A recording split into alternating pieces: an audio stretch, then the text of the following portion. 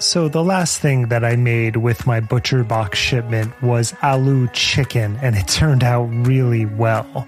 One of my favorite things is to get the shipment and then open up the New York Times cooking app and see what I want to create over the next few weeks. It helps my creative cooking chops, and both my wife and I really enjoy it. ButcherBox offers a variety of high-quality cuts at an amazing price, plus they have exclusive member deals, and they also have their own recipes, although I am preferential to the New York Times app, but that's just me. And you can sign up today at butcherbox.com/conspirituality and get their special deal. ButcherBox is offering our listeners a free for a year offer plus an additional $20 off. So for that year, you can choose salmon, chicken breast, or steak tips free in every order for a year.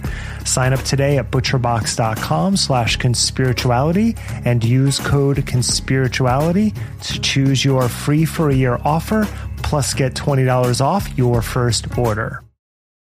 This episode is brought to you by the Jordan Harbinger Show. Do you want a new podcast to look forward to each week? One that's entertaining, informative, and packed with actionable content? Come on. Of course you do. The average podcast listener has 6 shows in rotation, so you're most likely not just listening to Conspirituality. And that's totally okay. I'd love to share a podcast to add to your list. The Jordan Harbinger Show is a top-shelf podcast named Best of Apple in 2018, so don't just ignore my suggestion to listen to this one like you probably do with your other friends who tell you to listen to podcasts. Jordan dives into the minds of fascinating people, from athletes to scientists, political activists, mobsters, even hostage negotiators. And Harbinger has an undeniable talent for getting his guests to share never-before-heard stories and thought-provoking insights. Without fail, he pulls out tactical bits of wisdom in each episode, all with the noble cause to make you more informed, a critical thinker, and to better operate in today's world. I was on his show.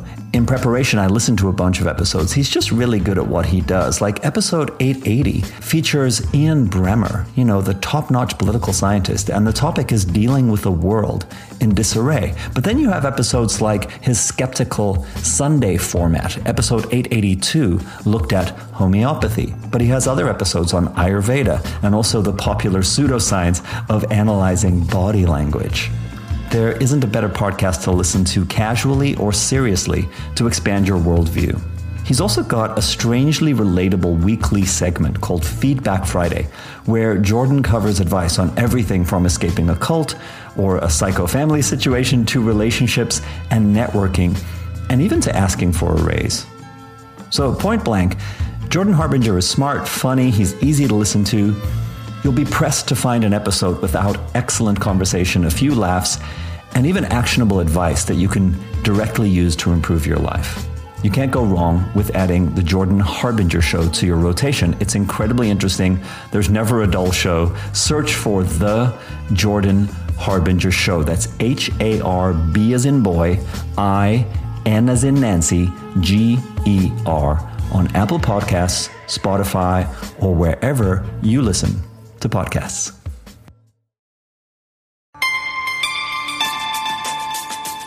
Hello, everyone.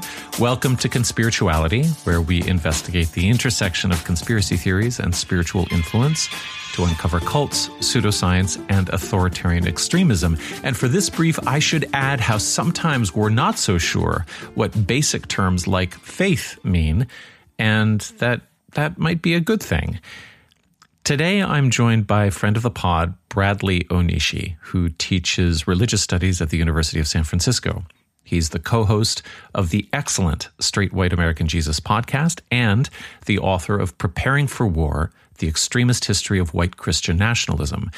Now, we hosted Brad for episode 167 to walk through his fantastic book and his journey out of evangelicalism, and I'm pleased to welcome him back for a little less analysis of religious extremism and a little more reflection on religious and spiritual experience.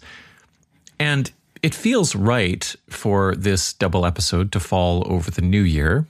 The second part of it will drop on our Patreon feed on New Year's Day, because, to be frank, 2024 is going to be a really hard year. I don't think it's much of a prediction to say that the war machines will grind on, that anarcho-capitalism and right-wing extremism will gather speed, and U.S. electoral chaos will spread like the wildfire smoke of climate disaster. And the hot takes will flood the zone as Twitter circles the drain. And we'll continue to follow and analyze the zombie of paranoid spirituality as it lurches forward. We'll be debunking scams, decoding charismatics, and tracking the commodification of our bodily and religious anxieties. We'll document the strengthening alliances between New Age apocalypticism and Christian nationalism. We'll continue to hold up a mirror. And, of course, the hope is, in holding up a mirror, that the culture sees itself more clearly and course corrects. But from where I stand, I'm not sure that the stark reflection is enough these days. More and more, it seems to me that sustaining helpful journalism from both production and consumption sides might mean adding depth to the mirror function, adding some warm light. If you're going to foreground the bad actors du jour, it's good to make sure the less visible but more numerous good actors can also be seen in the background. If you're going to highlight terrible ideas, don't let them drown out the good ideas. So I can't think of a better way to start off my year than by talking with someone who does exactly that. Because Brad is an excellent diagnostician when it comes to the violence of religious extremism, but he's also a bit of a doctor when it comes to the healing potential of spiritual instincts. So here's our discussion of his term, secular person of faith, which is his attempt to find a good place to stand after leaving religion, but also after leaving disenchantment.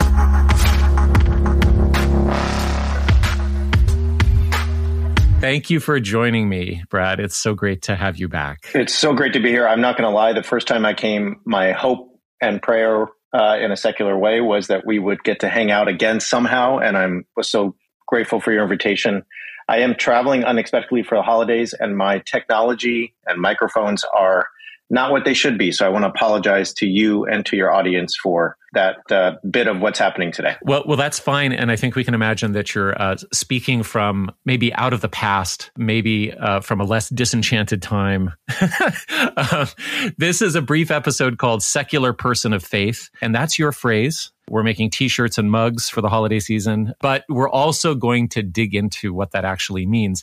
And I wanted to ask you about it because you first uttered the phrase back on our episode 167, where after we spent this time tracking your path through evangelical Christianity and then to academia and now to your work on straight white American Jesus, we asked you after all of this, how do you identify and where do you stand? And you said, I'm a secular person of faith. And that, I can't really describe it any other way but to say that it rang some kind of deep bell in my brain. So I wanted to get your 101 definition on that just to start. I think for me, identifying as a secular person of faith is trying to express a few things. One is that, hey, I am secular.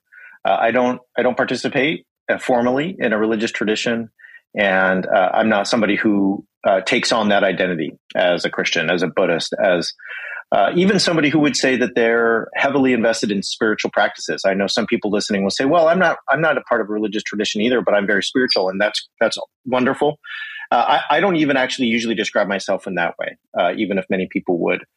However, what I found, and I mentioned this last time we spoke, is that after I left evangelicalism, I found in many forms of atheism and non-religion fundamentalisms that reminded me of evangelicalism. Right. And they didn't resonate with how I understood myself and the world. And just briefly, I'll say it's because for me, even though I'm secular, the world remains mysterious and it remains uncertain and it remains unpredictable. There's a level of unknowing that is always, in my mind, built into the human condition. And so to be a human being means to have faith. And I think we can talk about faith more elaborately in a second and what that means.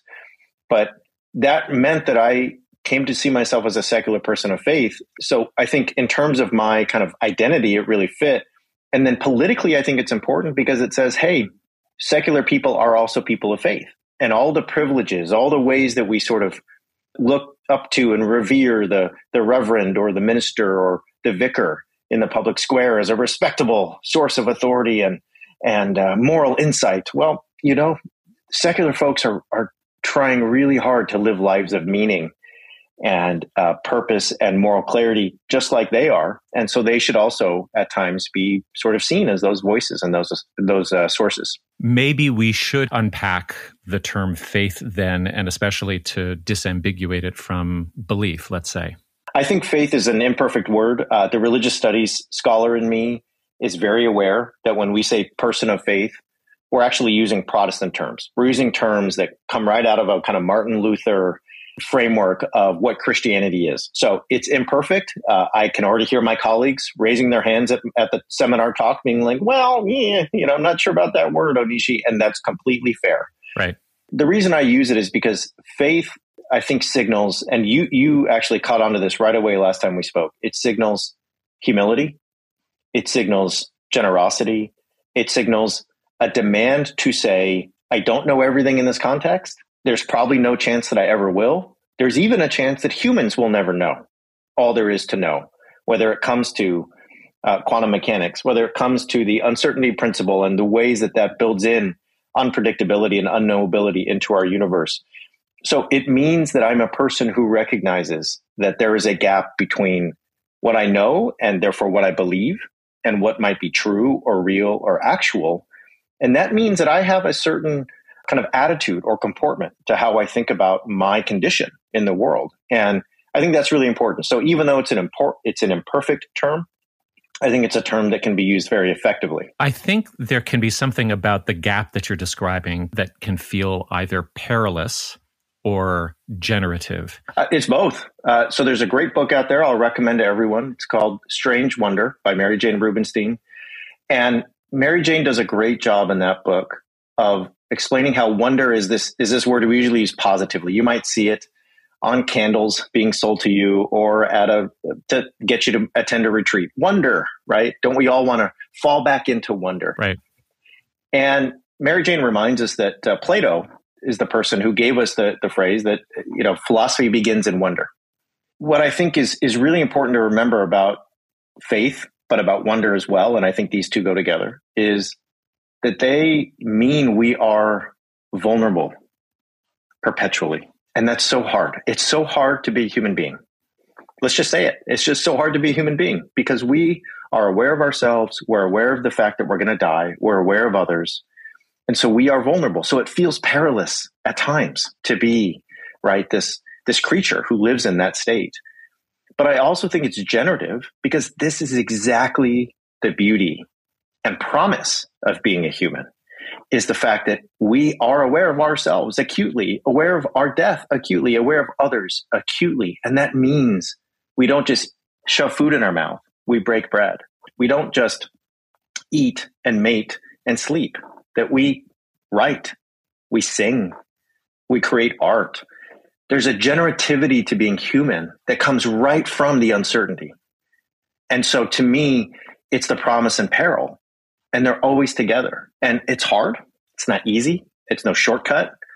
But it's everything that's meaningful about living this strange and at times awful condition of being a human. I think I'm asking you about secular person of faith because it seems to be of real relevance to the project of sifting conspiratorial and reactionary thinking out of spiritual discourse and culture, because it depends on a kind of reverence for uncertainty, for patience, and for process. Because I think like an ideology of salvation or of certainty, a conspiracy theory offers kind of epistemological and emotional shortcuts. But I think what you're describing in terms of secular faith just refuses to do that. Is that fair? This is the exact place where I see a difference between secular person of faith and conspiratorial thinking. I think you hit it right on the head, which is that One of them tries to take shortcuts to meaning and to answers. One of them wants to know, and to know in ways that feel gratifying and feel like they take you away from the peril, or they at least explain the peril. If I have a conspiracy theory about the way things are, then I still might feel like I'm in danger, but I have this like explanation. And I'm in this community of people who knows it, and we're kind of exclusive, and we're the only ones that really know. And that makes me feel better at night because I've explained the hurt. I've explained the injustice. It's rationalized through an irrational kind of theory. Okay. For me, being a secular person of faith means never taking a shortcut. And, if you know me, and this is not always a good thing, I never take the shortcut. Like, I want to look it all in the face and say, what's at stake here? And to be a secular person of faith means a lot of hard work. It means actually taking stock of the peril you just spoke of, the vulnerability, but also the promise. And it's really difficult, but I think it's also really rewarding. And this is where, just to go back to our previous conversation, leaving evangelicalism meant for me becoming a person of faith for the first time, because there's so many spiritual and religious traditions that are based on certainty rather than on faith or humility or unknowing or not knowing. And therefore, when you're in those traditions, the world might call you a person of faith because you identify as Catholic. But in my mind, you're the exact opposite, because you have a framework, a worldview that is certain at every point. And therefore, none of that is needed. And you had a kind of remark or a response to, fellow believers who would note your departure and say, have you lost your faith? And you said something like, well, actually, maybe you have, or maybe you've never had it, or I'll be thinking about you. How did that go again? It was a joke. There was something funny about it. This really brings us into the kind of social and political dimensions of these categories. Because again, this is especially true in the United States. I recognize there are nuances here in terms of how it works in Canada and other places, but in the United States, the person of faith in the public square, especially the Christian, is often given the benefit of the doubt, and often even more than that, looked to as the kind of, you're the good one, you're the trustworthy one, you're the moral one, because you're the person of faith. So my tactic with folks who want to converse with me about this is say, look, here's the problem for you, is I've spent the last 20, 25 years of my life studying your religious tradition and any others I could find and learn from. I have read your Bible in Greek. I can quote to you, if you want, the book of Romans or Meister Eckhart or Thomas Aquinas. Do you want to talk about Martin Luther or John Calvin, Teresa of Avila, Origen of Alexandria, Tertullian, whoever it may be? I would love to do that, because that's what I do in my spare time. I do that because I am a person of faith who's deeply interested in trying to understand, and that means actually learning from religious people. I think the problem for you is you've accepted a worldview with no shadows. You've accepted a worldview with no gray area. You're a person of certainty. And so I'll be thinking of you, because that clearly means you're very far from God. I know that because I read Augustine and he taught me that. So it means you're very far from God. And therefore, I'm going to pray for you because it seems as if you really need it. I mean, it's also a worldview that suggests that all of the writers that you just cited are somehow in agreement with each other. And that's the beauty of it, right? Is like, to me, when I read those folks, when I read folks from the Jewish tradition, when I read folks from other spiritual traditions, what you realize about the word tradition is that tradition means argument. It means folks trying to come to some sense of what's important to them as a group. Tradition is not adopting something in a mechanical, robotic way, but certain religious worldviews, certain religious traditions, practices would have you say either you're with us in every way without questioning, or get out. And to me, that's, again, the opposite of faith as I'm discussing it today. Now, you've also said that in the development of this, you've been very influenced by Jeffrey Koski, who's a religious studies professor who studies art and aesthetics. And he's got a book that I've made my way through partially called Arts of Wonder, Enchanting Secularity, Walter de Maria, Diller and Scofidio, James Turrell, and Andy Goldsworthy.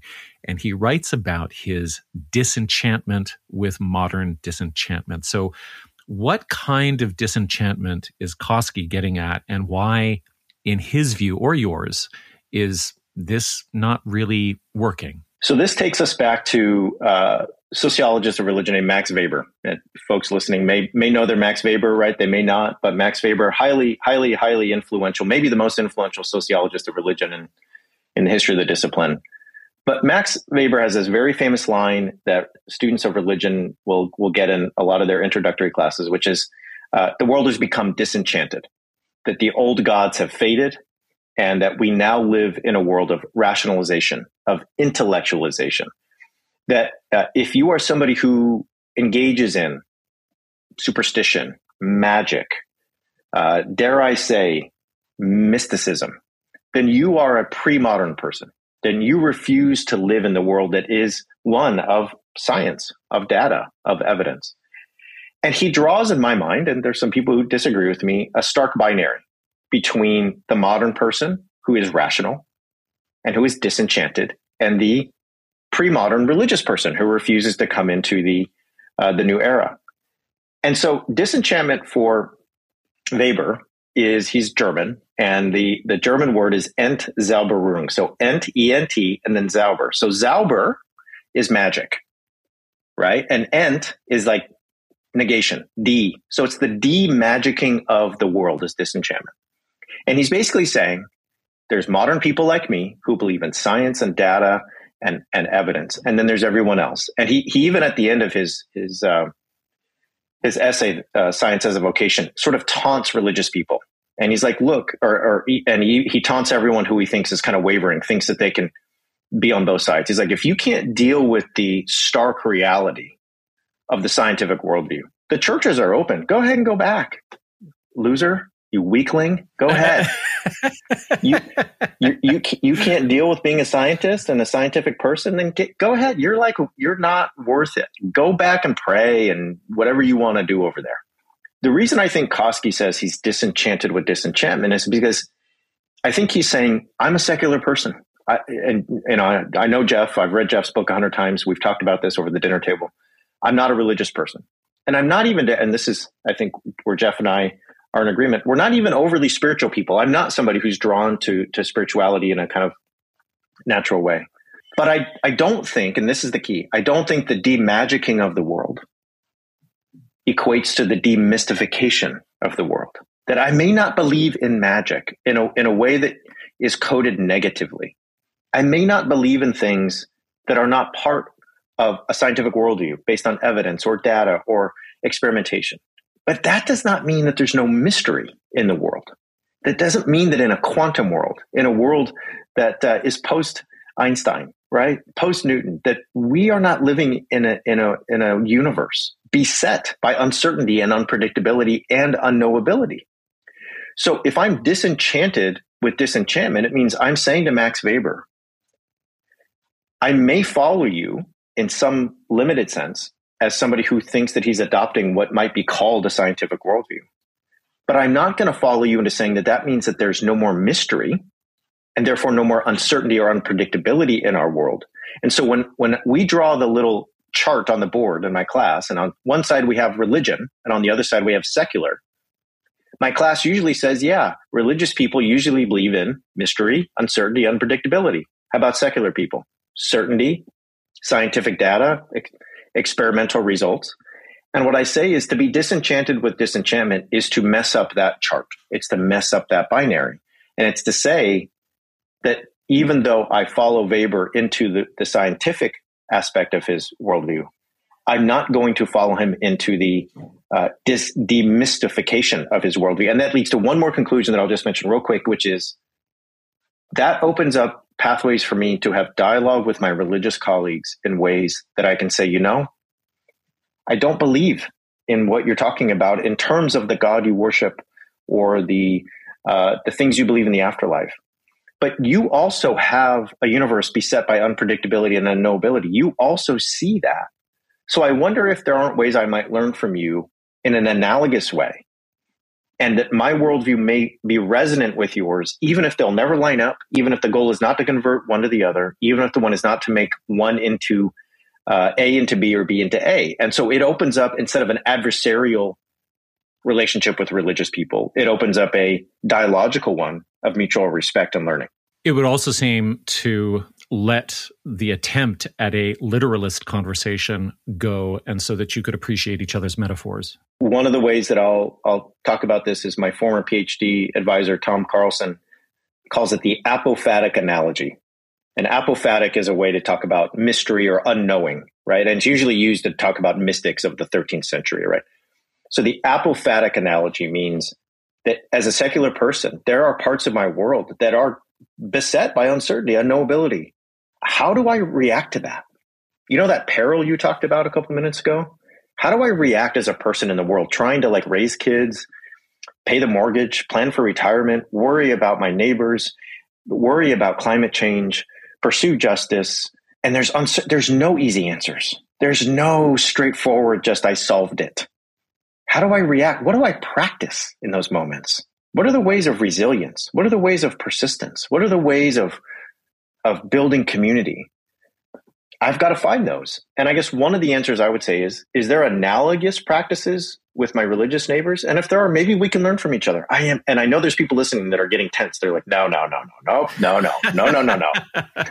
I totally understand it. And I'm not telling you have to do anything. All I'm saying is this might open up different political possibilities in terms of coalitions. It might open up different ways that we can understand each other as human beings and think about facing the difficulty of being human together, even if we will never agree on what might come to ultimate questions. Well, I'll tell you about a recent kind of revelation that I've had, which is that I didn't realize that there is a category of evangelical Christian that identifies as progressive.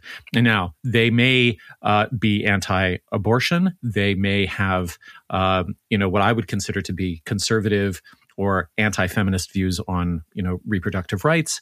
But they will also say that Christian nationalism is a heresy.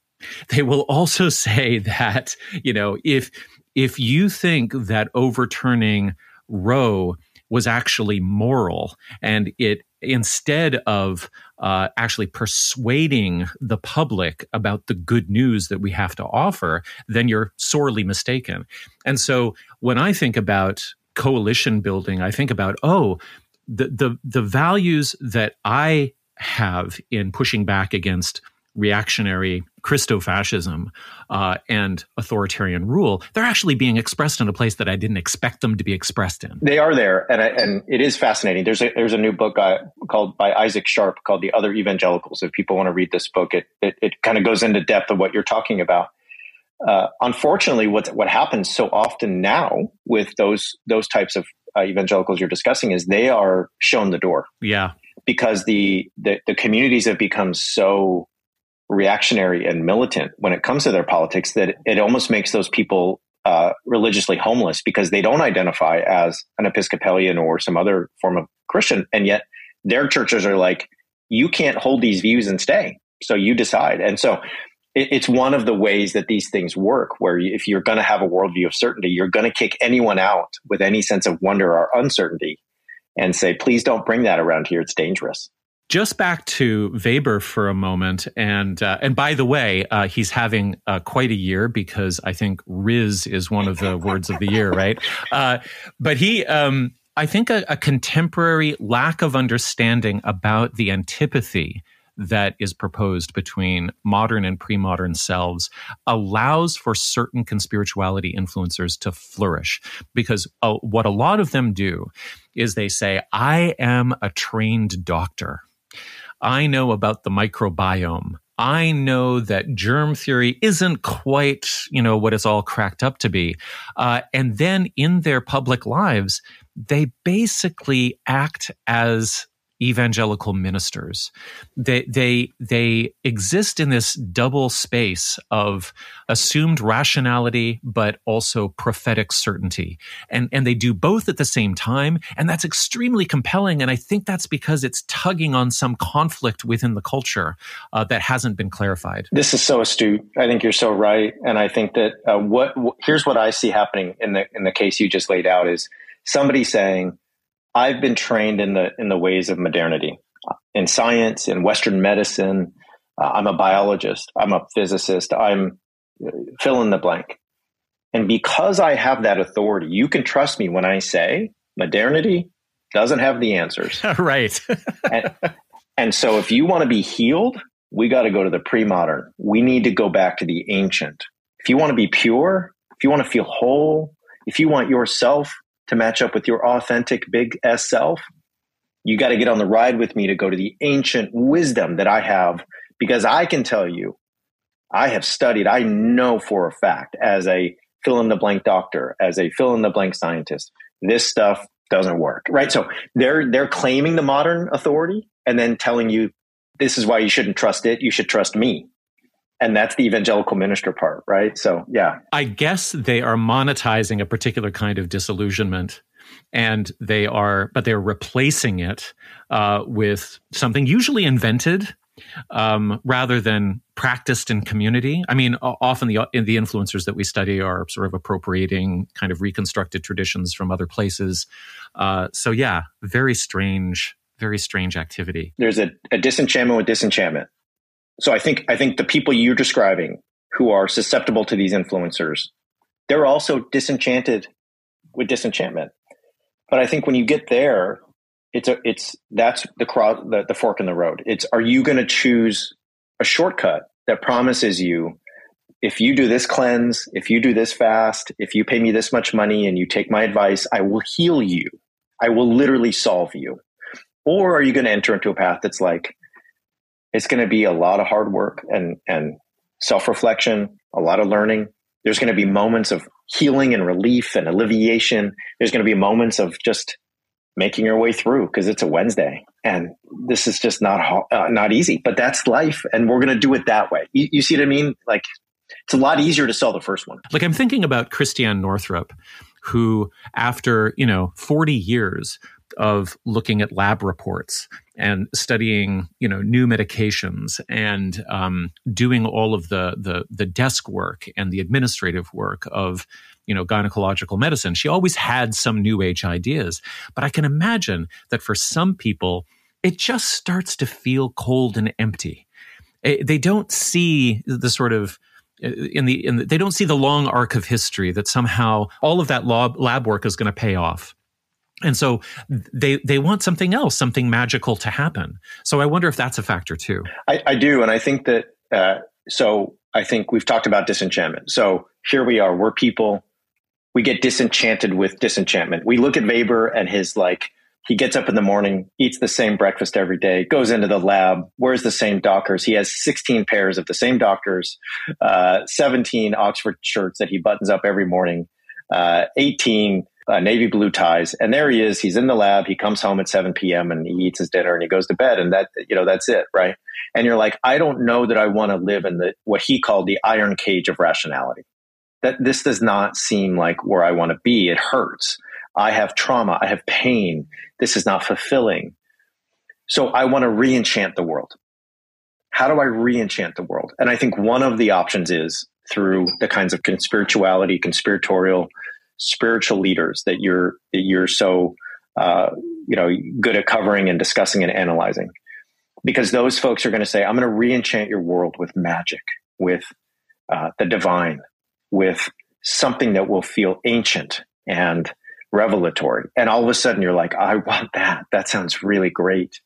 And I guess for me, to be a secular person of faith means the world is enchanted.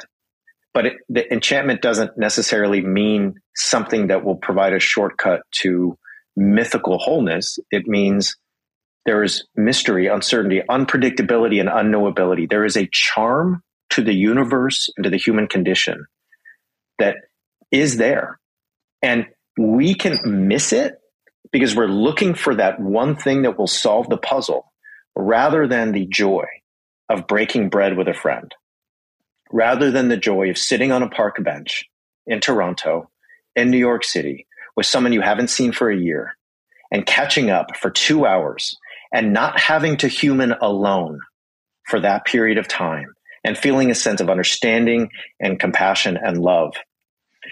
The feeling of simply taking a walk and being overwhelmed by a sunset or by the call of birds, those things are full of wonder and enchantment.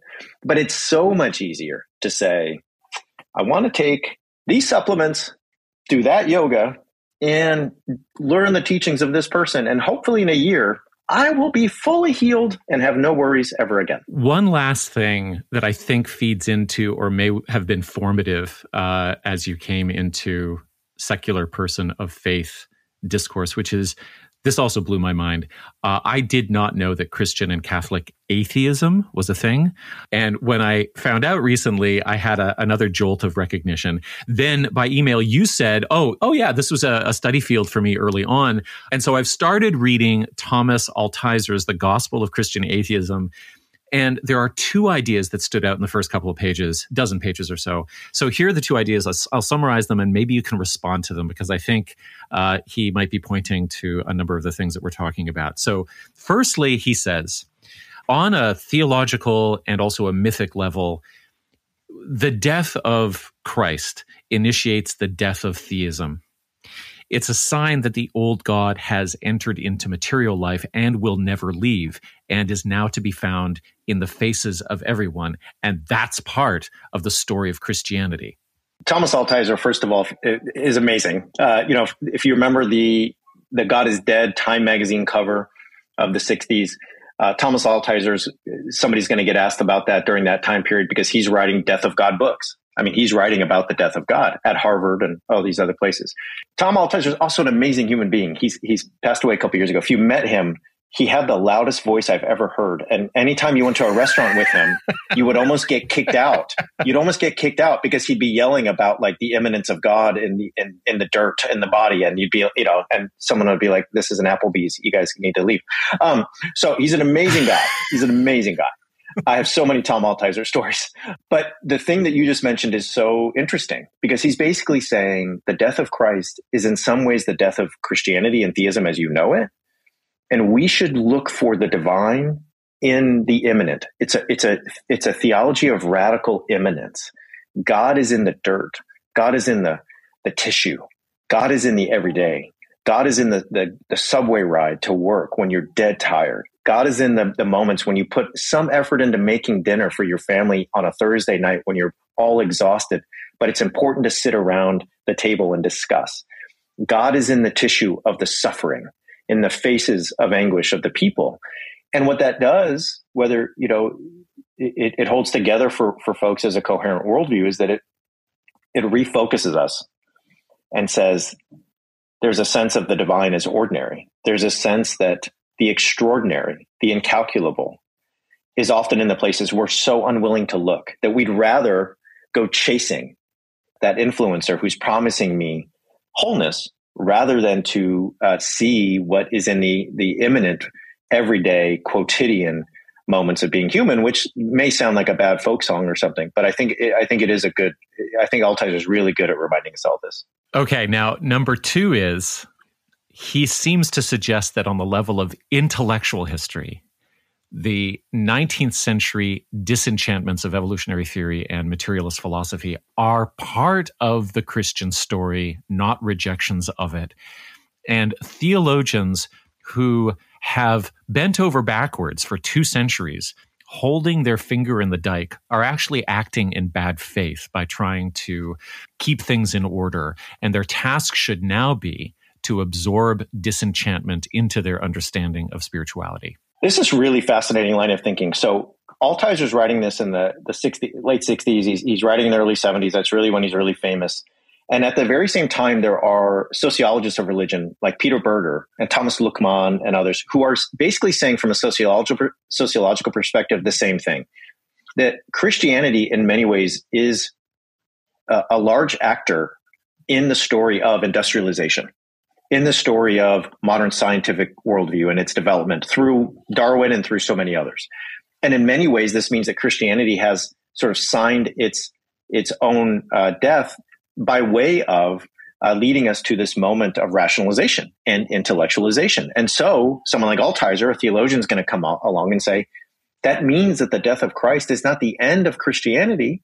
It just means that if you are a person of faith, you have to be open to a radical Christianity where God is dead. And therefore, God can live again. That's the resurrection story, right? And so he's trying to use this Christian imagery to cohere what he takes to be a kind of modern scientific moment and a Christian story that has the symbols and the myths to really give meaning to it in a way that makes sense theologically and historically. So not everyone buys it, not everyone's interested in it, but it is a very fascinating sort of pathway of thinking about religion in the 20th and 21st centuries. Well, I can tell you, as a lapsed Catholic, it gives new meaning to "this is my body, which will be given up for you," and the breaking of the bread on the altar and the dissolution of that bread into the bodies of the people who are gathered there. It's like, this is me, and it became you. On the Catholic front, there's this whole lineage of Catholicism that really takes a cue from Altizer and says, God is dead means we need to stop trying to conceptualize God. That if you try to put God into human language, if you try to put God into human concepts, you're creating a projection of God rather than allowing the God to be whom God is, right?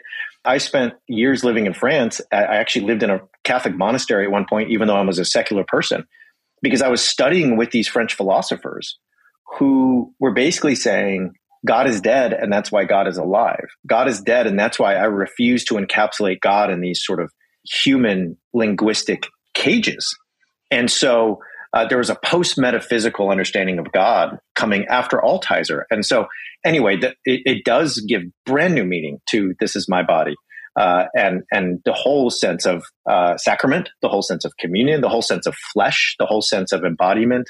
So there have been many sort of Catholic folks who've really gone the ways that you're suggesting and really thought them through and tried to make sense of them from their own perspective. Bradley, we're going to leave it there, but I have two stories to tell you that I want you to respond to, and we're going to put that onto Patreon. But before you go, first of all, thank you so much. I think that the way you speak about this intersection between secularity and faith and enchantment and disenchantment is like pretty crucial to the psychology that we examine here. So thank you for that. And you have a huge media project that I think is revving up this year. Can you tell us about that? Yeah, so I founded Axis Mundi Media, which is a podcast network. We create content that tries to connect the ivory tower to the grassroots. And we really have in mind safeguarding democracy in the public square from extremisms, from religious nationalisms, from authoritarianism, things that y'all here at Conspirituality are doing in ways that are very resonant with ours. So check out axismundi.us and you can find all the things we're producing. We have a new show out that traces the history of evangelical purity culture to its white supremacist origins, for example, and much more. And just also want to say thank you, Matthew, for inviting me again, and want to apologize one more time for kind of being unexpectedly on the go here. And that means that my technology and my microphones and other things are not what they should be. So if you've made it this far listening, I really appreciate you in the audience. Thank you. Thank you, Bradley.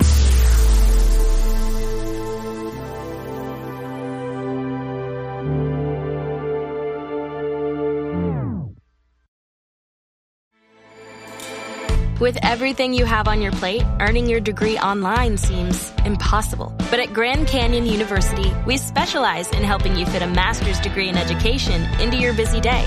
Your graduation team, led by your own GCU counselor, provides you with the personal support you need to succeed. Achieve your goals with a plan and team behind you. Find your purpose at Grand Canyon University. Visit gcu.edu.